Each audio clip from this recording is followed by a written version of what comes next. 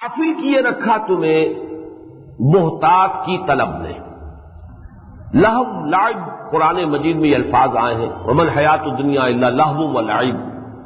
لہو کہتے ہیں کھیل کود، وہ شے جو غفلت میں انسان کو مبتلا کر دے، وہ لہو ہے. الہا یلہو یہ گویا کہ اس سے یہ باب افعال ہے. الہاکم التکاثر، تمہیں غافل کیے رکھا کثرت نے. اب تکاثر جو ہے کثرت سے یہ لفظ بنا ہے لیکن اس کے تین معنی ہیں. کثرت کی طلب، نمبر دو کثرت کی طلب میں ایک دوسرے سے آگے نکلنے کے لیے دوڑ، مقابلہ. نمبر تین کثرت کی بنیاد پر ایک دوسرے پر فخر کرنا. یہ تین معنی ہیں. الہاکم التکاثر، غافل کیے رکھا تمہیں بہتات کی طلب نے. الہاکم التکاثر، غافل کیا تمہیں بہتات کے حصول میں ایک دوسرے سے بازی لے جانے کی دوڑ نے. الہاکم التکاثر، غافل کیے رکھا تمہیں کثرت اور بہتات پر کی بنیاد پر ایک دوسرے پر فخر کرنے نے. تینوں معنی ہوں گے. غافل کیے رکھا یہی لفظ ہے جو ایک حدیث میں بھی آیا ہے، ما قل و کفا خیر مما کثر و الہا. جو چیز کم ہو لیکن کفایت کر جائے، ضرورت پوری ہو جائے، کھانے کی جو ضرورت ہے مہیا ہو جائے، جو بھی انسان کی ضروریات ہے، کپڑے کے دو جوڑے اس کے پاس ہیں، ضرورت پوری ہو رہی ہے. ما قل و کفا، کم ہو لیکن کفایت کر جائے، یعنی ہاتھ نہ پھیلانا پڑے کسی کے سامنے. خیر مما کثر و الہا، وہ کہیں بہتر ہے اس سے کہ جو زیادہ ہو، بہتات میں ہو، کثرت سے ہو لیکن غافل کر دے.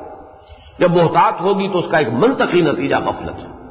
اس آیہ مبارکہ میں یہ واضح نہیں کیا گیا کہ کس چیز سے غافل کیا. الہاکم التکاثر عن ماذا، کس شے سے. یہ پھر وہی حذف کا اسلوب ہے، اس میں یہ کہ فصاحت اور بلاغت زیادہ ہے. اب آپ غور کیجئے، حقائق سے غافل کیے رکھا، اپنی زندگی کی اصل منزل سے غافل کیے رکھا، اپنے اندر جھانکنے سے غافل کیے رکھا، درون بینی اپنا ذاتی احتساب کرنے سے غافل کیے رکھا. اب یہ تمام چیزیں جو ہے گویا کہ یہاں پر محذوف کے درجے میں آئیں گی. اس میں انسان اپنی سوچ، اپنی فکر، اپنے مزاج کے مطابق فل ان دی بلینک، وہ حذف جو ہے اس خلا کو پر کر سکتا ہے. لیکن حاصل کیا؟ الہاکم التکاثر، غافل کیے رکھا تمہیں بہتات کی طلب نے، یا بہتات کے حصول میں ایک دوسرے پر بازی لے جانے کی دوڑ نے، یا بہتات کی بنیاد پر ایک دوسرے پر تفاخر کرنے نے. حتی زرتم المقابر، یہاں تک کہ تم جا پہنچے قبروں تک. اس میں بعض روایات آئی ہیں کہ یہ شان نزول کی جس طرح کی روایات ہوتی ہیں کہ دو گروہوں اور قبیلوں کے مابین کچھ مقابلہ ہو رہا تھا، آپس میں تفاخر اور تباہی کی باتیں ہو رہی تھی. ہمارے پاس یہ ہے، ہمارے پاس یہ ہے، ہمارے پاس یہ ہے، ہمارے پاس یہ ہے. اس میں کہیں یہ بھی بات آ گئی، یہ پرانی قبائلی زندگی کے اندر کثرت جو ہوتی ہے کسی قبیلے کی، کثرت نفوس، یہ بھی قابل فخر شے ہوتی ہے. تو اپنے زندوں کی کثرت کے ساتھ ساتھ انہوں نے کہا چلو اپنے اپنے قبرستان گن لو، ہماری کتنے قبریں ہیں اور تمہاری قبریں کتنی ہیں. لیکن یہ کہ یہ کوئی ایسی پختہ مستند روایت بھی نہیں ہے اور کچھ اس مضمون کے ساتھ اس کی مطابقت بھی نہیں. حتی زرتم المقابر سے مراد یہ کہ یہ بہتات کی طلب انسان کا پیچھا نہیں چھوڑتی جب تک کہ وہ قبر میں اتر نہ جائے. ایک حدیث میں بھی یہ مضمون آیا ہے کہ انسان کے پاس اگر ایک وادی ہو دولت کی بھری ہوئی، سونے کی بھری ہوئی، وہ دوسری کا طالب ہو جائے گا، دوسری ہو تیسری کا طالب ہو جائے گا. انسان کی حرص کو قبر کی مٹی کے سوا کوئی اور شے پر نہیں کر سکتی. اور اس کا مشاہدہ ہوتا ہے، کتنے ہی لوگ ہیں سرمایہ دار جن کے پاس اتنی کچھ دولت ہے کہ بالیقین یہ کہا جا سکتا ہے کہ ان کی آئندہ کئی نسلوں کے لیے کفایت کرنے والی ہے. لیکن یہ کہ پھر بھی چاہے وہ عین قبروں میں اپنی ٹانگیں لٹکائے بیٹھے ہوں، لیکن یہ کہ وہ بہتات کی جو طلب ہے وہ ختم نہیں ہوتی. یہی وہ سورہ حدید کے اندر بھی جو مضمون آیا ہے، اعلموا انما الحیات الدنیا لعب ولہو وزینۃ وتفاخر بینکم وتکاثر فی الاموال والاولاد. یہ تکاثر فی الاموال والاولاد یہ ختم نہیں ہوتی. یہ تو بالکل موت کے دہانے تک بھی انسان پہنچا ہوا ہو، قبر کے کنارے بیٹھا ہوا ہو، بلکہ اپنی ٹانگیں لٹکائی ہوئی ہوں قبر میں، تب بھی یہ بہتات کی طلب ختم نہیں ہوتی. الہاکم التکاثر، تمہیں غافل کیے رکھا یا غافل کیے رکھتی ہے بہتات کی طلب. یا بہتات پر فخر کرنے کا جذبہ، یا بہتات میں ایک دوسرے سے آگے نکلنے کا مقابلہ، یہاں تک کہ تم جا پہنچتے ہو قبروں تک۔ کلا سوف تعلمون، اب یہ ہے انذار کا انداز، کوئی نہیں، وہ وقت دور نہیں ہے کہ تم پر حقیقت منکشف ہو جائے گی، تم جان لو گے۔ سوفا کہا ہے یہ، حالانکہ سین کے ساتھ بھی یہ بات آ سکتی تھی، لیکن ایک تو وہ آہنگ والی بات ہے، اس لیے کہ موت تو انسان کے سر پر جیسے کہ تلوار لٹکی ہوئی ہو، موت منڈلا رہی ہے ہمیشہ شخص کے سر پر، اس کی موت کچھ پتہ نہیں، اگلے ہی لمحے آ جائے، لہذا سین کے ساتھ بھی۔ لیکن سوفا، ابھی چونکہ زندگی کا کچھ نظر آ رہا ہے، صحت بھی ہے، بظاہر احوال موت بہت قریب نہیں ہے، لیکن یہ کہ اس میں جو صوتی آہنگ ہے اس کے اعتبار سے کلا سوف تعلمون ثم کلا سوف تعلمون، نہیں ہرگز نہیں، ایک وقت آئے گا کہ حقیقت منکشف ہو جائے گی۔ اگرچہ وہ وقت وہی ہوگا جو میں نے پہلے مصرع آپ کو سنایا کہ جب آنکھ کھلی گل کی تو موسم تھا خزاں کا، اب کوئی فائدہ نہیں ہوگا۔ یوم یتذکر الانسان وانى له الذکریٰ، اس روز ہوش آئے گی، لیکن اس روز کا ہوش آنا کس فائدے کا، کیا حاصل؟ کلا سوف تعلمون ثم کلا سوف تعلمون، پھر تاکید، پھر حقیقت منکشف ہو جائے گی۔ ابھی تم حقیقت کو دیکھنا نہیں چاہتے، لیکن ایک وقت آئے گا کہ وہ حقیقت خود تمہارے اوپر عیاں ہو جائے گی، تمہاری آنکھیں کھل جائیں گی، جیسے سورہ قاف میں فرمایا کہ تمہاری بصرک الیوم حدید، اب تو تمہاری آنکھیں بڑی تیز ہیں، ہر شے، ہر حقیقت جو ہے تمہاری آنکھوں پر منکشف ہو گئی۔ کلا لو تعلمون علم الیقین لترون الجحیم ثم لترونها عین الیقین ثم لتسألن یومئذ عن النعیم۔ کلا لو تعلمون علم الیقین، ہرگز نہیں، اگر تم جان لیتے یقین کا جاننا، یہ جو ہے کلام شرطیہ ہے، لو، اس کے دونوں ترجمے ہو سکتے ہیں۔ اگر تم جان لیتے، کاش کہ تم جان لیتے، یہ تمنائی جو ہے، ماضی تمنائی، وہ بھی اس انداز میں آتا ہے، کلا لو تعلمون، اگر تم جان لو، کاش کہ تم جان لو۔ لیکن یہ کہ اس کا جواب کیا ہے؟ اگلی آیت جو ہے بظاہر تو احساس ہوتا ہے کہ شاید لترون الجحیم جو ہے یہ اس کا جواب ہے، شرط کا جواب، لیکن ایسا نہیں ہے، اس پر اتفاق ہے تمام مفسرین کا کہ جواب شرط یہاں محذوف ہے، اور اکثر و بیشتر نے تو اس کے فوراً بعد جو ہے محذوف کو مانا ہے، کلا لو تعلمون علم الیقین، ہرگز نہیں، اگر تم جان لو یقین کا جاننا تو حقیقت تم پر منکشف ہو جائے، تو تم سیدھی راہ پر آ جاؤ، تو تم کامیاب ہو جاؤ، تو تمہاری عاقبت سنور جائے۔ یہ گویا کہ اس کا جواب شرط ہے جو یہاں محذوف ہے، کلا لو تعلمون علم الیقین، اگر تم جان لو یقین کا جاننا تو حقیقت تم پر منکشف ہو جائے، تم اپنی زندگی کا رخ درست کر لو گے، تمہاری عاقبت سنور جائے گی، تم اس حاویہ سے بچ جاؤ گے، فَأُمُّهُ حاویہ، تمہارا انجام بخیر ہوگا۔ یہ گویا کہ جواب شرط ہے جو محذوف ہے۔ لیکن یہ کہ مولانا اصلاحی صاحب کا ایک خیال ہے، اور وہ خیال وزنی ہے، کہ یہ جو اس کے بعد کی آیات آ رہی ہیں تین مزید، لترون الجحیم ثم لترونها عین الیقین ثم لتسألن یومئذ عن النعیم، یہ تینوں بھی در حقیقت کلا لو تعلمون علم الیقین ہی کے تابع ہیں۔ یہ سارا شرطیہ کلام چل رہا ہے اس سورت کے آخر تک۔ ہرگز نہیں، اگر تم جان لیتے یقین کا جاننا، لازم، اور یہ کہ تم دیکھو گے جہنم کو، جہنم کو دیکھ کر رہو گے، پھر تمہیں دیکھنا ہی ہے اسے، آنکھ والا دیکھنا، یقین کا دیکھنا، اور پھر تم سے لازماً پوچھا جائے گا اور نعمتوں کا حساب لیا جائے گا، تو یہ گویا کہ جواب شرط اب اس کے بعد آئے گا۔ یہ سب کچھ اگر تمہیں معلوم ہو جائے تو تمہاری منزل درست ہو جائے، تمہاری عاقبت سنور جائے، تم انجام بد سے محفوظ ہو جاؤ، تم حاویہ میں گرنے سے بچا لیے جاؤ، تو یہ بھی ایک رائے ہے، اور رائے قوی معلوم ہوتی ہے۔ اگرچہ ذاتی طور پر میری رائے یہ ہے کہ دو آیات کے بعد جواب شرط کو اگر محذوف مان لیا جائے، اور اس کے بعد جو کلام ہے وہ کلام مستانفہ ہے، وہ اپنی جگہ پر ایک نیا کلام شروع ہو رہا ہے، تو بات زیادہ نکھرتی ہے، واللہ عالم۔ میں اپنی اس رائے کے مطابق اب ترجمہ کر رہا ہوں اور وضاحت کر رہا ہوں۔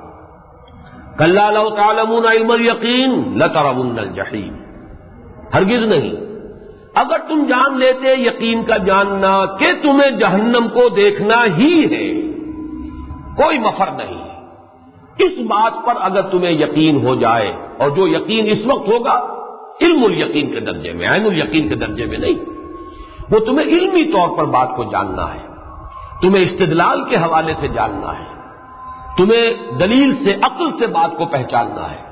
کیا پہچاننا ہے؟ کہ تم دیکھ کر رہو گے جہنم کو، اور یہ مضمون وہ ہے جو قرآن مجید میں دوسرے مقامات پر آیا ہے کہ ہر انسان کو جہنم دکھائی جائے گی، چاہے وہ انجام کار کے اعتبار سے جنتی ہو، لیکن یہ ہے کہ ایک دفعہ لایا جائے گا تاکہ انہیں بھی پتہ لگ جائے کہ ہم کس شے سے بچا لیے گئے، اللہ کا کتنا بڑا احسان ہم پر ہوا ہے، کتنا بڑا کرم ہوا ہے، کس انجام سے اللہ نے ہمیں بچایا ہے۔ چنانچہ سورہ مریم میں فرمایا گیا وَإِن مِّنكُمْ إِلَّا وَارِدُهَا كَانَ عَلَىٰ رَبِّكَ حَتْمًا مَّقْضِيًّا، کوئی نہیں ہے تم میں سے مگر یہ کہ ایک مرتبہ تو آ کر رہے گا جہنم پر۔ وارد کہتے ہیں گھاٹ پر اترنے کو، جیسے کوئی قافلہ آ کر اترا کسی گھاٹ پر، کوئی تالاب ہے پانی پینے کے لیے، کوئی نہر ہے اس کے کنارے پر آ گئے پانی پینے کے لیے، یہ ہے وارد۔ مورد کہتے ہیں گھاٹ، اترنے کی جگہ۔ تو وہاں ان منکم الا واردھا کان علی ربک حتما مقضیا، پھر یہ کہ ہم اللہ تعالیٰ کی طرف سے فرمایا کہ پھر ہم بچا لیں گے ان کو جو کہ تقوی والے تھے، اور جو جہنمی ہے وہ اسی کے اندر اوندے وہ پڑے رہ جائیں گے، لیکن ایک دفعہ تو آنا ہی ہے۔ یہی تصور ہے جو ہمارے سامنے ہے۔ سورہ حدید میں یہ جو نقشہ آیا ہے کہ لوگوں کو نور عطا کیا جائے گا اور اس نور سے وہ چلیں گے، وہ جس کو ہم پل صراط کہتے ہیں، کہ جو روشنی ہوگی، ایک مرحلہ ہے جہنمیوں کو اور جنتیوں کو علیحدہ کرنے کے لیے، کہ جو جنتی ہیں جنہوں نے نیک اعمال کیے تھے، ایمان اور اعمال صالحہ کا نور لے کر آئے تھے، وہ گزر جائیں گے اس پل پر سے، اور دوسرے ٹھوکریں کھاتے ہوئے گریں گے، اور پھر ان کے مابین فصیل حائل کر دی جائے گی۔ تو یہ جو دونوں آیات ہیں، اگرچہ یہ شرط اور جواب شرط نہیں ہے، جواب شرط تو محذوف ہے، لیکن یہ دونوں انٹر لاکڈ ہیں، اور یہ ترجمہ جیسے کہ مولانا اصلاحی صاحب نے کہا، یہ کہہ کے لفظ سے ان کو جوڑا جائے گا۔ کلا لو تعلمون علم الیقین لترون الجحیم، کوئی نہیں، اگر تم جان لیتے یقین کا جاننا کہ تمہیں ایک دن لامحالہ اس جہنم کو دیکھنا ہے، وہ تمہارے سامنے آ کر رہے گی، جس کو کہ اوپر فرمایا گیا حاویہ فأمہ حاویہ وما ادراک ما ہی نار حامیہ، اور یہی ہے در حقیقت کہ جو ان دونوں صورتوں کو جو مضمون کے آپس میں جوڑ رہا ہے، انٹرلاک کر رہا ہے۔ لَتَرَوُنَّ الْجَحِيمَ ثُمَّ لَتَرَوُنَّهَا عَيْنَ الْيَقِينِ، پھر اب یہاں سے کلام مستانفہ ہے، یہ علیحدہ اب نیا کلام شروع ہو رہا ہے۔ پھر وہ وقت تو آ کر رہنا ہی ہے، یہ تو اس دنیا میں عقل کی آنکھ سے دیکھ لو، یقین، علم والا یقین اگر تمہیں حاصل ہو جائے کہ تمہیں یقیناً دیکھنا ہے جہنم کو، تو پھر یہ کہ تمہاری عاقبت سنور سکتی ہے، تم اس خسران ابدی سے بچ سکتے ہو۔ وَالْعَصْرِ إِنَّ الْإِنسَانَ لَفِي خُسْرٍ، اس انجام سے اپنے آپ کو بچا سکو گے۔ لیکن بہرحال ثُمَّ لَتَرَوُنَّهَا عَيْنَ الْيَقِينِ، پھر بالآخر تو تمہیں دیکھنا ہی ہے اسے یقین کی آنکھ سے۔ اب یہاں پہ عین الیقین آیا، مشاہدے پر مبنی یقین۔ میں ابھی یقین کے سلسلے میں چند باتیں ابھی عرض کروں گا آپ سے بعد میں، وہ ایک علیحدہ بحث ہے حکمت قرآن کی۔ ابھی اس ترجمے کو اور جو اس کا جو ایک ترکیب ہے اس کو سمجھ لیجیے۔ ثم لتسألن یومئذ عن النعیم، پھر لازماً تم سے سوال ہوگا، پوچھے جاؤ گے، محاسبہ ہوگا نعمتوں کے بارے میں، کون کون سی نعمتیں ہم نے تمہیں دی تھیں۔ ایک حدیث تو بارہا میں نے آپ کو سنائی ہے، بہت سے حضرات کو یاد بھی ہوگی، لن تزول قدم ابن آدم حتی یسأل عن خمس، ابن آدم کے قدم ہل نہیں سکیں گے اس عدالت اخروی سے یہاں تک کہ 5 چیزوں کا حساب نہ لے لیا جائے، عن عمرہ فیما افناہ وعن شبابہ فیما ابلاہ وعن مالہ من این اکتسبہ وفیما انفقہ وعما عمل فیما علمہ، او کما قال صلی اللہ علیہ وسلم۔ عمر کے بارے میں پوچھا جائے گا، کہاں گلائی، 80 برس دیے تھے، کہاں صرف کیے۔ پھر دوسرا سوال، عمر کا ایک خاص حصہ شباب، جوانی کا دور، قوتوں کا، امنگوں کا، حوصلوں کا، عزائم کا، وہ کہاں گوائی، جوانی جو ہے وہ کہاں گوائی۔ پھر 2 سوال مال کے بارے میں، اموال ہی من اکتسبہ فیما انفقہ، کہاں سے کمایا تھا، حرام سے کہ حلال سے، جائز سے کہ ناجائز سے۔ وفیما انفقہ، کہاں خرچ کیا تھا؟ اور پھر ایک سوال وعما عمل فیما علم، جو علم حاصل کیا اس میں عمل کتنا کیا؟ ایسا تو نہیں کہ علم کے تو انبار لگاتے چلے گئے اور عمل جو ہے وہ وہی کا وہی ٹکا رہا، وہ زیرو ہی پوائنٹ کے اوپر لگا رہا۔ وہ علم جو ہے وہ تو در حقیقت حجت بن جائے گا انسان کے خلاف۔ القرآن حجت لک او علیک، یہ قرآن حجت بنے گا یا تمہارے حق میں یا تمہارے خلاف۔ یہ 5 سوال اس حدیث میں آئے ہیں۔ باقی ایک واقعہ بڑا پیارا ہے حضور کی سیرت کا۔ حضور صلی اللہ علیہ وسلم پر ایک مرتبہ فاقے کی کیفیت تھی اور شدید نقاہت تھی۔ حضرت ابو بکر آئے رضی اللہ تعالی عنہ، ان کی کیفیت بھی یہی تھی۔ حضور کو اندازہ بھی ہو گیا کہ یہ بھی فاقے سے۔ حضرت عمر آئے رضی اللہ تعالی عنہ، ان کی کیفیت بھی یہی تھی۔ حضور شاید اپنے لیے تو نہ بھی یہ کرتے، لیکن یہ کہ اپنے ان دونوں صاحبوں کو لے کر آپ گئے۔ ایک انصاری صحابی تھے ابو الحسن رضی اللہ تعالی عنہ، انصاری، ان کا ایک نخلستان تھا قریب ہی، وہاں چلے گئے۔ وہاں 3 مرتبہ آپ نے السلام علیکم کہا، جواب نہیں آیا، تو لوٹنے لگے تھے کہ ان کی اہلیہ جو ہے ابو الحسن کی، وہ دوڑتی ہوئی نکلی۔ انہوں نے عرض کیا حضور ہم نے پہلے بھی آپ کی آواز سن لی تھی، پہلا سلام جب آپ نے کیا وہ بھی میں نے سن لیا تھا، لیکن میں نے چاہا کہ آپ 3 مرتبہ سلام کریں، ہم پر آپ کی طرف سے سلامتی اور رحمت جو ہے وہ 3 مرتبہ ہے۔ اور پھر انہوں نے عرض کیا کہ میرے شوہر جو ابو الحسن وہ ذرا چلے گئے پانی لانے کے لیے۔ پھر وہ دوڑی، انہوں نے کچھ کھجور جو ہے وہ سامان کیا حضور کی ضیافت کا۔ پھر جب وہ آ گئے ابو الحسن تو انہوں نے پھر کوئی جانور بھی ذبح کیا، گوشت بھی تیار کیا، ضیافت کا اہتمام ہوا۔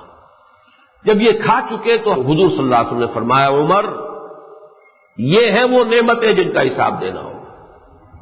باقی یہ کہ اور دوسری احادیث کے اندر بھی نعمت تو ہر شے ہے، بشرطے کہ اس کے ساتھ حقیقت کے اعتبار سے تو نعمت ہوگی جبکہ اس کے ساتھ ہدایت بھی موجود ہو، لیکن اللہ کی طرف سے تو بہرحال وہ ڈیبٹ کا کھاتا ہے جس کو اکاؤنٹ فار کرنا پڑے گا۔ صحت دی ہے، حساب دینا پڑے گا۔ قوت دی ہے جسمانی، حساب دینا ہوگا۔ مال دیا ہے، حساب دینا ہوگا۔ اولاد دی ہے، حساب دینا ہوگا۔ تو ظاہر بات ہے کہ ہر شے جو دنیا میں انسان کو ملی ہے، یہاں تک کہ جو بھی سانس آ گیا صحیح طور پر، یہاں تک کہ جو دن بھی گزر گئے عافیت کے ساتھ، ان میں سے ہر ایک کا حساب ہونا ہے۔ ثم لتسألن یومئذ عن النعیم، پھر لازماً تم سے سوال ہوگا۔ اب یہاں پہ دیکھیے وہی انداز ہے جو اس خطبے میں ہے، واللہ لتموتن کما تنامون ثم لتبعثن کما تستيقظون ثم لتحسبن بما تعملون ثم لتجزون بالاحسان احسانا وبالسوء سوءا وانها لجنۃ ابدا او لنار ابدا۔ خدا کی قسم تم سب پر موت وارد ہو کر رہے گی جیسے روزانہ رات کو سو جاتے ہیں، پھر تم سب کو اٹھا لیا جائے گا۔ ثم لتبعثن کما تستيقظون، جیسے روزانہ صبح بیدار ہو جاتے ہیں۔ ثم لتحسبن بما تعملون، پھر عمل کیا جو بھی کیے ہیں ان کا حساب کیا جائے گا۔ ثم لتجزون بالاحسان احسانا وبالسوء سوءا، پھر بدلہ مل کر رہے گا، کوئی چھٹکارا نہیں، بھلائی کا بھلا برائی کا برا۔ اس بدلے کے اندر ان کا ایک دوسرے کو اکاؤنٹ فار کر دینا جو ہے، نیکیاں ہیں جو اگر برائیاں ہیں لیکن اگر نیکیوں نے انہیں دفع کر دیا ہے، ان کا کفارہ بن گئی ہے، تو سامنے تو آئیں گی، لیکن یہ کہ وہ ظاہر بات ہے کہ وہ تول میں پھر نہیں آئیں گی، وہ چیزیں حساب کتاب میں نہیں آئیں گی، اس لیے کہ کفارہ ہو چکا ہے، حساب کتاب میں نہیں آئے گا، لیکن دکھا دیا جائے گا۔ ثم لتسألن یومئذ عن النعیم، پھر لازماً تم سے سوال کیا جائے گا اس دن ان نعمتوں کے بارے میں جو اللہ نے تمہیں اس دنیا میں عطا فرمائی۔ اب آئیے یہ یقین کے موضوع پر کچھ بات، یقین کسے کہتے ہیں اس کا بھی میں نے استقصا کیا ہے، قرآن مجید میں یہ لفظ کس کس انداز میں آیا ہے، اس لیے کہ جیسے ہمارے ہاں خاص طور پہ صوفیہ کے ہاں یہ مضامین زیر بحث آتے ہیں، جیسے نفس انسانی کی 3 کیفیات، نفس امارہ، نفس لوامہ، نفس مطمئنہ۔ اگرچہ عام طور پر لفظ نفس صرف جب آتا ہے تو وہ پورے وجود کے لیے آتا ہے، انسانی جان، اخرجوا انفسکم، فرشتہ کہے گا جان نکالتے ہوئے نکالو اپنی جان، تو یہاں نفس سے مراد جو ہے پورا انسان کی مانوی وجود جو ہے وہ نفس ہے۔ لیکن 3 کیفیات ہیں اس کی، ایک نفس امارہ ہے، یہ در حقیقت متعلق ہے ہماری ایڈ یا لیبیڈو سے، ہمارے اینیمل انسٹنکٹ سے، جو بدی ہی کی طرف انسان کو بلاتے ہیں، حکم دیتے ہیں برائی کا۔ ایک نفس لوامہ ہے، وہ ہمارا ضمیر ہے، کانشنس ہے، یہ ہمارے روحانی وجود سے متعلق ہے، یہ خیر کی طرف بلاتا ہے اور بدی پر ملامت کرتا ہے۔ اور ایک نفس مطمئنہ ہے، یہ مجموعی حیثیت سے انسان کی کیفیت، جبکہ انسان خیر پر، نیکی پر، ہدایت پر پوری طرح مستقیم ہو جائے، جم جائے، استقامت حاصل ہو جائے، مطمئن ہو جائے، دل ٹھک گیا۔ اسی طرح یقین کی تین کیفیتیں ہیں، دو اصطلاحیں تو یہاں آئی ہیں، علم الیقین، عین الیقین۔ ایک یقین ہے علم کے درجے میں، یقین علمی، یا جس کو کہا جا سکتا ہے وہ علم جو استدلالی ہے، دلائل سے، علم نظری، اس کی بنیاد پر ایک یقین کی کیفیت حاصل ہو جائے۔ ایک یقین ہے عین الیقین، ایک شے کو دیکھ لیا، بچشم سر ایک شے کا معائنہ اور مشاہدہ کر لیا، اب یقین جو ہے یقیناً اس کی نسبت گہرا ہو جائے گا۔ اس سورہ مبارکہ میں نہیں ہے لیکن قرآن مجید میں دو جگہ پر آیا ہے حق الیقین۔ سورہ واقعہ میں ان ھذا لہو حق الیقین، اور اسی طرح سورہ حاقہ میں یہ بھی حق الیقین، انہ لحق الیقین۔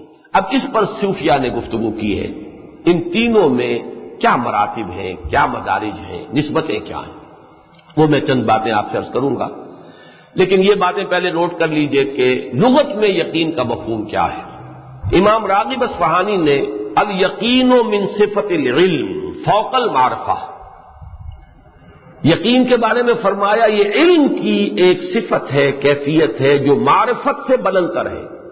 معرفت، اگرچہ ہمارا عام تاثر تو یہ کہ لفظ معرفت جو ہے بہت اونچا لفظ ہے، معرفت حاصل ہو گئی، لیکن یہ کہ معرفت سے بلند تر درجہ ہے یقین کا۔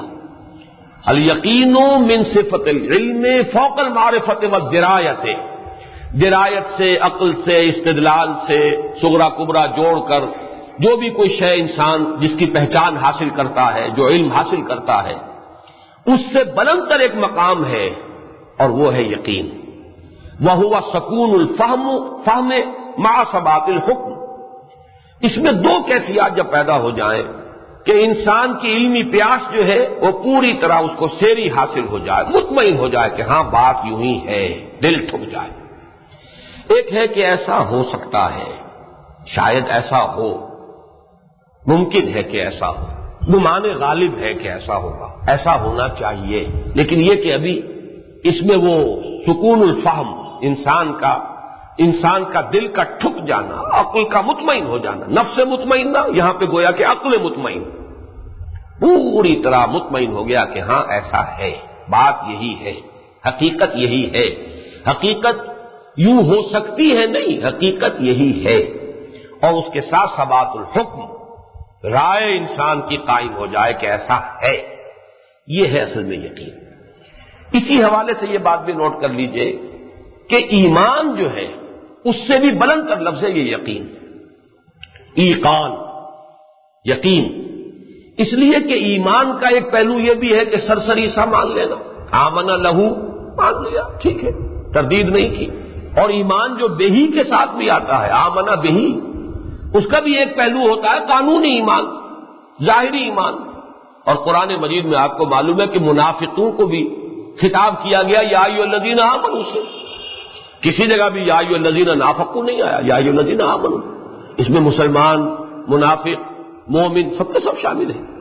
لیکن یقین کا لفظ جو ہے دو مرتبہ قرآن مجید میں آخرت کے بارے میں خاص طور پر وبالآخرۃ ھم یوقنون، وَهُمْ بِالْآخِرَةِ هُمْ يُوقِنُونَ، سورہ بقرہ میں وَبِالْآخِرَةِ هُمْ يُوقِنُونَ، اور سورہ لقمان میں وَهُمْ بِالْآخِرَةِ هُمْ يُوقِنُونَ، زور تاکید کے لیے ہم کو بھی دوبارہ دو مرتبہ سورہ لقمان میں لائے، اس لیے کہ واقعہ یہ ہے کہ آخرت کا صرف مان لینا مفید نہیں ہے جب تک کہ اس کا یقین پیدا نہ ہو جائے، اور یہی بات کہی گئی ہے، اِن نَظُنُّ إِلَّا ظَنًّا وَمَا نَحْنُ بِمُسْتَيْقِنِينَ، تو گمان سا تو ہوتا ہے کہ ہاں آخرت ہوگی، بات واقعی وزنی ہے، مدلل ہے، آخر نیک اور بد برابر تو نہیں ہو جانے چاہیے، بات وزنی ہے آپ کی، اگر نیکی نیکی ہے تو اس کا بدلہ ملنا چاہیے، خیر بھلا، اور اگر بدی بدی ہے تو اس کی سزا ملنی چاہیے، لیکن دل نہیں ٹھکتا، ان نظن الا ظنا وما نحن بمستيقنين، اصل شے جو مطلوب ہے وہ یقین ہے آخرت کا، وبالآخرۃ هم یوقنون وهم بالآخرۃ هم یوقنون۔ یقیناً کا لفظ قرآن مجید میں ایک جگہ آیا ہے سورہ نساء، وما قتلوہ یقینا، ہرگز قتل نہیں کیا حضرت مسیح علیہ السلام کو یہود نے. یہ ان کا مغالطہ ہے، یہ خامخواہ کا ان کا خیال ہے، یہ ایک مشتبہ صورت تھی جو ان کے لیے بنا دی گئی. 2 مرتبہ یہ لفظ آیا ہے موت کے معنی میں قرآن مجید میں، سورہ ہجر میں حتی اتانا الیقین، یہ سورہ مدثر میں، اور وعبد ربک حتی یاتیک الیقین سورہ ہجر میں. یعنی یقین وہ یقینی شے، شدنی امر، جس کے ہونے میں کوئی شک ہی نہیں. اس سے بھی اصل میں اس یقین کا جو لغوی مفہوم ہے اس پر روشنی پڑتی ہے. موت وہ شے ہے جس کا کوئی انکار نہیں کر سکتا. موت وہ حقیقت ہے کہ جس کا انکار ممکن نہیں. اللہ کا انکار کیا جا سکتا ہے لیکن موت کا انکار نہیں کیا جاتا. سب سے زیادہ یقینی شے جو ہے وہ موت ہے. تو یقین، الیقین کہا گیا موت کو. وَاعْبُدْ رَبَّكَ حَتَّىٰ يَأْتِيَكَ الْيَقِينُ، آخری وقت تک آپ اپنے رب کی بندگی کرتے جائیے. آخری سانس بھی آپ کا بندگی رب کی کیفیت میں نکلنا چاہیے. اور یہ کہ حَتَّىٰ أَتَانَا الْيَقِينُ سورہ مدثر میں یہاں تک کہ موت آ گئی.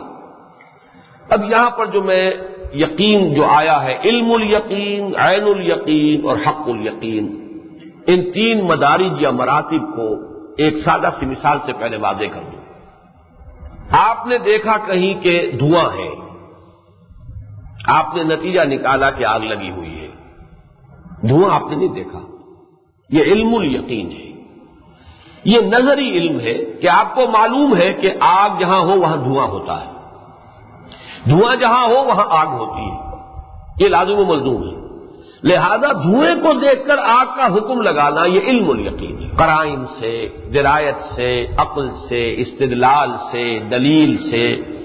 یہ کائنات ہے تو یقیناً کوئی پیدا کرنے والا ہے، یہ مخلوق ہے تو کوئی نہ کوئی خالق ہے. یہ دلیل ہے، استدلال ہے. لیکن یہ کہ اس سے جو یقین حاصل ہوگا وہ علم الیقین ہے. نظری علم، استدلالی علم، اس کی بنیاد پر علم یقین. البتہ یہ کہ اس میں مدارج ہوں گے، گہرائی ہو سکتی ہے، وہ میں بعد میں عرض کروں گا. لیکن ایک شکل یہ کہ آپ نے خود جا کر دیکھ لی آگ لگی ہوئی ہے، یہ معائنہ اور مشاہدہ ہے. لیس الخبر و کل معائنہ، تو آنکھ سے دیکھی ہوئی شے جو ہے وہ تو ظاہر بات ہے کہ وہ صرف خبر کی بنیاد پر جو یقین انسان کرتا ہے اس سے کہیں بڑھ کر ہے آنکھ سے دیکھا ہوا. یہ عین الیقین ہے. آپ نے دیکھ لیا کہ آگ لگی ہوئی ہے، بچش میں سب دیکھ لیا. اس میں کسی استدلال کا پہلو نہیں ہے، یہ تو براہ راست مشاہدہ ہے، معائنہ ہے. لیکن یہاں آپ نوٹ کیجئے ابھی ایک مرحلہ باقی ہے. انسان کے حواس کبھی کبھی اسے دھوکہ بھی دیتے ہیں. کان بج رہے ہیں حالانکہ آواز کوئی نہیں ہے، یا کوئی شے نظر آ رہی ہے، رنگ نظر آ رہے ہیں، حقیقت میں کوئی نہیں ہے. یہ آپ کی اپنی بینائی کا انتشار ہے. حواس دھوکہ دیتے ہیں انسان. اسی لیے وہ بہت مشہور مصرع ہے کہ آنچے می بیمنیم یا رب یا بیداریس یا رب یا بے خواب. پروردگار جو کچھ میں دیکھ رہا ہوں یہ خواب میں دیکھ رہا ہوں یا حقیقت ہے، یہ بیداری ہے. دیکھتا ہے انسان لیکن اسے یقین حاصل نہیں ہوتا کہ میں دیکھ رہا ہوں، واقعتاً دیکھ رہا ہوں. اسی کے برعکس کیفیت ہے وہ جو سورۃ النجم میں آئی ہے، ما کذب الفؤاد ما رأى. محمد الرسول اللہ صلی اللہ علیہ وسلم کی آنکھ نے جو دیکھا دل نے جھوٹا نہیں کہا. بالکل جس کو ہم کہیں گے قلب و ذہن، آنکھ اور دل کی آنکھ، ظاہر کی آنکھ اور دل کی آنکھ دونوں نے کامل ہم آہنگی اور موافقت کے ساتھ دیکھا جو کچھ دیکھا. دل نے تصدیق کی اس کی کہ جو کچھ دیکھا ہے آنکھ نے. لیکن ایسا بھی ہو سکتا ہے کہ آنکھ جو کچھ دیکھ رہی ہے دل جھٹلا رہا ہو. نہیں، یہ بات ایسی صحیح نہیں معلوم ہوتی، کوئی دھوکہ ہے. یہ آگ نہیں ہے، آگ کی کوئی صورت ہے. یہ برف نہیں ہے، معلوم ہوتا ہے کوئی سلی ہے. یہ تو برف کی سل نہیں ہے بلکہ کوئی کانچ کا ٹکڑا ہے. یہ انداز ہو سکتا ہے. لیکن اگر آپ نے انگلی بھی اس آگ میں ڈال لی اور اس کی تپش اور جلن کو خود محسوس کر لیا، اب یہ حق الیقین، یقین کا آخری درجہ. یہ حق الیقین جو ہے یہ ہے اصل میں وہ درجہ کہ جو مطلوب ہے. اس میں اگرچہ اب بحثیں ہیں صوفیہ اور متکلمین کے مابین. صوفیہ نے بڑے طنز کیے ہیں متکلمین پر. پائے استدلالیاں 24 بود، پائے 24 سخت بے تمکی بود. یہ استدلال اور عقل اور منطق کے حوالے سے کچھ چیزوں کا ماننا یہ بہت ہی بے تمکین ہے، بے ثبات ہے، اس کی کوئی حقیقت نہیں ہے. اصل شے تو وہ ہے کہ جو آدمی کا اپنا مشاہدہ ہو، اپنا تجربہ ہو. لیکن ظاہر بات ہے کہ دوسری طرف اس بات کی بھی نفی ہے اور بڑی پرزور نفی ہے. یہ عین الیقین تو دنیا میں حاصل نہیں ہو سکتا. عین الیقین تو آخرت ہی میں حاصل ہوگا. یہاں تو بہرحال ہمیں ایمان لانا ہے یؤمنون بالغیب، غیب کا پردہ حائل رہے گا۔ اس دنیا میں رہتے ہوئے تو علم الیقین سے آگے کا کوئی درجہ بہرحال ہمارے لیے، عین الیقین کا کوئی درجہ جو ہے وہ تو بہرحال ہمارے لیے حاصل نہیں ہو سکتا۔ یہ تو جو بھی ہوا محمد الرسول اللہ صلی اللہ علیہ وسلم کے ساتھ ایک خصوصی معاملہ اللہ نے کیا، تجربہ کرایا، اور اس کے بارے میں بھی آپ کو معلوم ہے کہ اللہ تعالیٰ کی رؤیت ہوئی یا نہیں ہوئی اس میں اختلاف ہے۔ پھر یہ کہ اگرچہ بہت سے لوگ تو اس کو آج کل خاص طور پر جو جدید ریشنلسٹ ہے وہ اس معراج کو جسم کے ساتھ مانتے ہی نہیں، بلکہ یہ کہ اسے ایک طرح کی رؤیت ہی قرار دیتے ہیں، رویا ہی قرار دیتے ہیں، ایک طرح کا خواب۔ لیکن یہ کہ اہل سنت کا اجماع ہے کہ یہ معراج بجسد ہی شریف ہوا ہے، اپنے جسم مبارک کے ساتھ معراج ہوا ہے محمد الرسول اللہ کو، اور وہاں جو کچھ آپ نے دیکھا ہے وہ بچشم سر دیکھا ہے، اس سر کی آنکھ سے دیکھا ہے۔ کیا دیکھا ہے یہ ہم نہیں جانتے، وہ تو جیسا کہ سورۃ النجم میں آیا ہے کہ اذ یغشی السدرۃ ما یغشی ما زاغ البصر وما طغی لقد رأى من آیات ربہ الکبریٰ، جبکہ اس بیری کو ڈھانپے ہوئے تھا، جو ڈھانپے ہوئے تھا تمہارے فہم سے وہ بالا تر ہے، تم نہیں سمجھ سکتے، تمہیں بتانا بھی بیکار ہے، اس کا کوئی تخیل بھی تمہارے لیے تصور بھی ممکن نہیں۔ اذ یغشی السدرۃ ما یغشی ما زاغ البصر وما طغی، لیکن جو کچھ بھی اس وقت اس بیری کے اوپر جو انوار کا ترشح ہو رہا تھا، تجلیات الہی کا جو انعکاس تھا، اس کو محمد رسول اللہ نے دیکھا ہے آنکھیں جما کر، نہ نگاہ کج ہوئی نہ حد سے آگے بڑھی۔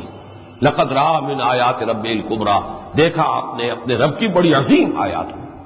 بہرحال وہ جو کچھ دیکھا ہے بچشم سر دیکھا، لیکن وہ معاملہ جو ہے وہ تو خالص استثناء ہے ہمارے لیے، عام انسانوں کے لیے یہ جو ہے دیکھنا، اور حضور کو تو دنیا میں بھی دکھایا گیا۔ آپ نے ایک مرتبہ جبکہ نماز استسقاء آپ پڑھا رہے تھے تو آپ کا ہاتھ اچانک اٹھ گیا آگے، ایک مرتبہ آپ ذرا پیچھے کو ہٹے تو اس میں لوگوں نے پوچھا کہ کیا معاملہ ہوا حضور، کیا یہ نماز ہی کا حصہ ہے؟ آپ نے فرمایا نہیں، صورت یہ ہے کہ میرے سامنے جنت لے آئی گئی اور بے اختیار میرا ہاتھ اٹھ گیا کہ میں اس کا کوئی پھل جو ہے وہ توڑ لوں، اس درجے مشاہدہ قرب، اور میرے سامنے دوزخ لے آئی گئی دوسرے مرحلے میں، اور اس کا جو گرمی اور حرارت کا جو بھمکا تھا اس کی وجہ سے میں پیچھے ہٹا۔ تو اس دنیا کے اندر بھی مشاہدات اللہ تعالیٰ نے کرائے ہیں، لیکن یہ کہ جان لیجئے کہ یہ جو عین الیقین کا درجہ ہے یہ یقیناً آخرت کے لیے ہے، یہ انسانوں کے لیے جو فرمایا کہ ثم لترونها عین الیقین، پھر لازماً تم دیکھ کر رہو گے اسے یقین کا دیکھنا، وہ عین الیقین ہوگا، وہ یقین حاصل ہو جائے گا جو معائنہ اور مشاہدہ سے ہوتا ہے۔ لیکن اصل سوال یہ ہے کہ کیا علم الیقین کے نتیجے میں بھی حق الیقین پیدا ہو سکتا ہے؟ یقین کی وہ گہرائی کہ جو بالکل اپنی انٹینسٹی میں اس درجے کی ہو جس درجے میں کہ بچشم سر کسی شے کو دیکھنے سے یقین کا درجہ حاصل ہو سکتا ہے، یہ ہو سکتا ہے یا نہیں؟ یہاں ہے در حقیقت اختلاف، اور یہ مسئلہ ہے بہت اہم۔ بعض حضرات اس کا انکار کرتے ہیں، بلکہ اس کا تمسخر، استہزاء کا انداز، لیکن یہ کہ واقعہ یہ ہے کہ یہ ثابت ہے نصوص سے کہ حق الیقین اس درجے کا کہ جو عین الیقین سے بھی گہرا ہو وہ اس دنیا میں حاصل ہو سکتا ہے۔ عین الیقین اپنی جگہ پر ایک دوسری شے، نوعیت کے اعتبار سے بچشم سر کسی شے کا دیکھنا، لیکن یہ یقین کی آخری منزل نہیں ہے۔ جیسا کہ میں نے کہا کہ آگ کو دیکھ کر بھی ایک اشتباہ ہوتا ہے، پتہ نہیں یہ آگ ہے کہ نہیں ہے، سانپ کو دیکھ کر بھی کوئی شک ہوتا ہے کہ پتہ نہیں یہ زندہ ہے کہ مردہ ہے، سانپ ہے یا کوئی سانپ کی شکل ہے۔ یہ کوئی کھلونے آج کل ایسے بنا دیے جاتے ہیں کہ جن میں تمیز کرنی مشکل ہے، بالکل معلوم ہو کہ سانپ ہے۔ معلوم یہ ہو کہ عین الیقین آخری درجہ نہیں ہے، عین الیقین سے بھی آگے بڑھ کر حق الیقین درکار ہے۔ آیا وہ حق الیقین اس دنیا میں حاصل ہو سکتا ہے انسان کو جبکہ وہ ابھی غیب میں ہے؟ یؤمنون بالغیب، تو ایمان بالغیب کی انٹینسٹی حق الیقین تک جا سکتی ہے یا نہیں، یہ سوال ہے۔ اور میں یہاں پورے انشراح صدر کے ساتھ اس بات کر رہا ہوں اس کا کہ یہ عین ممکن ہے جو نصوص سے ثابت ہے۔ چنانچہ سب سے بڑا ثبوت جو ہے وہ حدیث جبرائیل ہے۔ احادیث کے ذخیرے میں اس کا جو مقام ہے سب کو معلوم ہے، ام السنہ، سنت کی جڑ، سنت کی بنیاد، وہی مقام ہے احادیث کے ذخیرے میں حدیث جبرائیل کا جو سورۃ الفاتحہ کا مقام ہے قرآن مجید، اور اس میں احسان اصل میں ہے کیا؟ وہ یقین کی انٹینسٹی ہے۔ ایک تو ہے اسلام، ان تشہد، کہ تم گواہی دو کہ اللہ کے سوا کوئی معبود نہیں، یہ اسلام ہے۔ ایک ہے ان تؤمنا، تمہیں یقین ہو جائے، ایمان ہو تمہیں ایمان ہو، دل سے تمہیں اس بات کا یقین ہو کہ اللہ پر بھی یقین، آخرت پہ یقین۔ ایک ہے ان تعبد اللہ کانک تراہ فإن لم تکن تراہ فإنہ یراک، ایسی انٹینسٹی یقین کی گویا کہ تم اسے دیکھ رہے ہو۔ اب یہ بات جو ہے، یہ اگر ناممکن بات ہوتی تو یہاں احسان کی وضاحت کرتے ہوئے محمد الرسول اللہ صلی اللہ علیہ وسلم یہ الفاظ استعمال نہ کرتے۔ معلوم ہے یہ درجہ ممکن ہے، اس درجے تک انسان کی رسائی ممکن ہے۔ ان تعبد اللہ کانک تراہ، ان تعمل للہ کانک تراہ، ان تخشى اللہ کانک تراہ۔ حضرت عمر رضی اللہ تعالی عنہ سے جو مروی ہے وہ تو ہے ان تعبد اللہ کانک تراہ، اور یہی زیادہ تر زبانوں پر چڑھا ہوا ہے۔ لیکن یہ کہ دوسری روایات میں ان تخشى اللہ کانک تراہ، اور ایک جگہ ان تعمل للہ کانک تراہ، تمہارے دل میں خشیت اللہ کی اتنی ہو جائے گویا کہ تم اللہ کو دیکھ رہے ہو، یعنی برابر عین الیقین کے درجے تک بات پہنچ جائے۔ اسی طریقے سے تم اللہ کی بندگی اور پرستش کرو اس طریقے سے، اس انٹینسٹی کے ساتھ گویا کہ وہ تمہارے سامنے موجود ہے۔ وہ مجھے شعر یاد آیا، تو سامنے آ میں سجدہ کروں، یہ جو ہے کبھی ہے حقیقت منتظر نظر آ لباس مجاز میں، کہ ہزاروں سجدے تڑپ رہے ہیں میری جبین نیاز میں۔ تو وہ حقیقت منتظر سامنے اگر آ جائے تو کس شوق کے ساتھ، کس ذوق کے ساتھ، کس جذبے کے ساتھ انسان جو ہے وہ سجدہ کرے گا۔ جیسے کہ آیا بھی ہے سورہ نون میں، یوم یکشف عن ساق ویدعون الی السجود، جب اللہ تعالیٰ کی کوئی تجلی ظاہر ہوگی جس کو کشف ساق سے تعبیر کیا گیا ہے، اور انہیں پکارا جائے گا، بلایا جائے گا سجدہ کرنے کے لیے، اس وقت صاحب ایمان اور صاحب یقین کس کیف کے ساتھ سجدہ کرے گا، اس کا ہم تو صرف کچھ ہلکا سا تصور کر سکتے ہیں۔ وہ ہماری اپنے لیے ہمارا اپنا تجربہ نہیں ہے۔ لذت این بادہ نہ دانی بخدا تازہ چشی، جب تک کہ ہمیں اس کا کوئی تجربہ نہ ہو ہم جان نہیں سکتے۔ لیکن اس حدیث جبرائیل سے کانک تراہ، اس درجے تک یقین کا پہنچ جانا عین ممکن ہے کہ جس درجے میں کہ انسان کسی شے کو بچشم سر دیکھ کر یقین کرتا ہے۔ اس ضمن میں دو اور حدیثیں بھی میں آپ کو سنانا چاہتا ہوں۔ مصنف ابن ابی شیبہ میں ہے، حضرت عوف ابن مالک انصاری رضی اللہ تعالی عنہ، ان سے حضور نے ایک مرتبہ سوال کیا، کیف اصبحت یا عوف، اے عوف آج صبح کیسی ہوئی، کس حال میں ہوئی؟ انہوں نے ایک عجیب جواب دیا، غیر معمولی بات، اصبحت مومنا حقا یا رسول اللہ، کہ اللہ کے رسول مجھے صبح ہوئی ہے بڑے سچے مومن کی حیثیت سے۔ اب حضور ذرا چونکے، یہ جواب غیر معمولی تھا۔ آپ نے فرمایا ہر شے کی کوئی حقیقت ہوتی ہے، تو تم ذرا بتاؤ کہ تمہارے اس ایمان کی حقیقت کیا، بیان کرو، ذرا تعبیر کیسے کرو۔ طویل حدیث ہے جو ان کا جواب ہے، لیکن اس کے جو الفاظ اس وقت میں کوٹ کرنا چاہتا ہوں، کانی انظر الی اہل النار وکانی انظر الی اہل الجنہ وکانی انظر الی العرش، اے اللہ کے رسول میں تو بالکل ایسے جیسے کہ دیکھ رہا ہوں عرش خداوندی کو، میری کیفیت یہ ہے کہ جیسے کہ میں بالکل دیکھ رہا ہوں اپنی آنکھوں سے جنت والوں کو، اور میری کیفیت یہ ہے، میرے یقین کی انٹینسٹی کا عالم یہ ہے کہ جیسے کہ میں دیکھ رہا ہوں اپنی آنکھوں سے جنت والوں کو۔ اسی طریقے سے حضرت زید بن حارثہ سے یہ حجت اللہ البالغہ کے حوالے سے ترجمان السنہ میں مولانا بدر عالم میرٹھی نے یہ واقعہ نقل کیا ہے کہ حضرت زید بن حارثہ رضی اللہ تعالیٰ عنہ سے حضور نے سوال کیا کہ زید ہر شے کی کوئی حقیقت ہوتی ہے، تم بتاؤ تمہارے ایمان کی حقیقت کیا ہے؟ انہوں نے جواباً عرض کیا کہ مجھے عرش رحمان کا ایسا یقین حاصل ہے جیسا کہ اپنی آنکھوں سے دیکھ رہا ہوں۔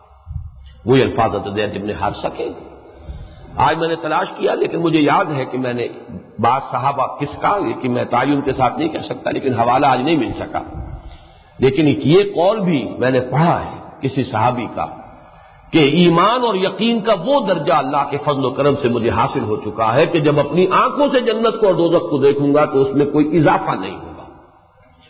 تو معلوم یہ ہوا کہ یقین کا یہ درجہ اس دنیا میں رہتے ہوئے، غیب میں رہتے ہوئے بھی ناممکن الحصول نہیں ہے، اور یہ اگرچہ ظاہر بات ہے کہ عام انسانوں کی رسائی وہاں تک نہیں ہے، اس کے لیے محنت کرنی پڑتی ہے۔ عوف ابن مالک انصاری نے جو اس کے لیے اپنی محنت ہے اس کا تذکرہ کیا ہے کہ اے نبی میں نے اپنے نفس کو آزاد کر لیا ہے دنیا کے لذائذ سے، اور میں نے اپنی راتوں کو جاگ کر گزارنا یہ اپنا معمول بنا لیا ہے. اور میں نے اسی طریقے سے سخت دھوپ اور سخت تپش کے دنوں میں بھی بھوکا پیاسا رہنا، مراد یہ کہ روزہ رکھنا، اس کو اپنا معمول بنا لیا ہے. یہ گویا کہ یہ جو تقرب بالنوافل والا درجہ ہے، اس سے انسان اس درجے تک یقین کے اس مرحلے تک پہنچ سکتا ہے کہ جو بالکل جیسے کہ بچشم سر دیکھنے سے یقین حاصل ہو. اور یہ جیسا کہ میں نے عرض کیا، یہ وہ حق الیقین ہے جو غیب کے اندر رہتے ہوئے بھی، علم الیقین کے درجے میں رہتے ہوئے بھی انسان کو اس درجے کا یقین حاصل ہو سکتا ہے. بہرحال یہ درجہ ہمارے لیے تو ایک صرف سمجھنے کی شے ہے، ایک علمی حقیقت ہے جس کو ہم پہچان لیں. اللہ تعالیٰ سے دعا کریں کہ وہ ہمیں یقین کی دولت جتنا بھی ہمارا ظرف ہے اس کے حوالے سے اس کی مناسبت سے عطا فرما دے. بارک اللہ لی ولکم فی القرآن العظیم ونفعنی وإیاکم بالآیات والذکر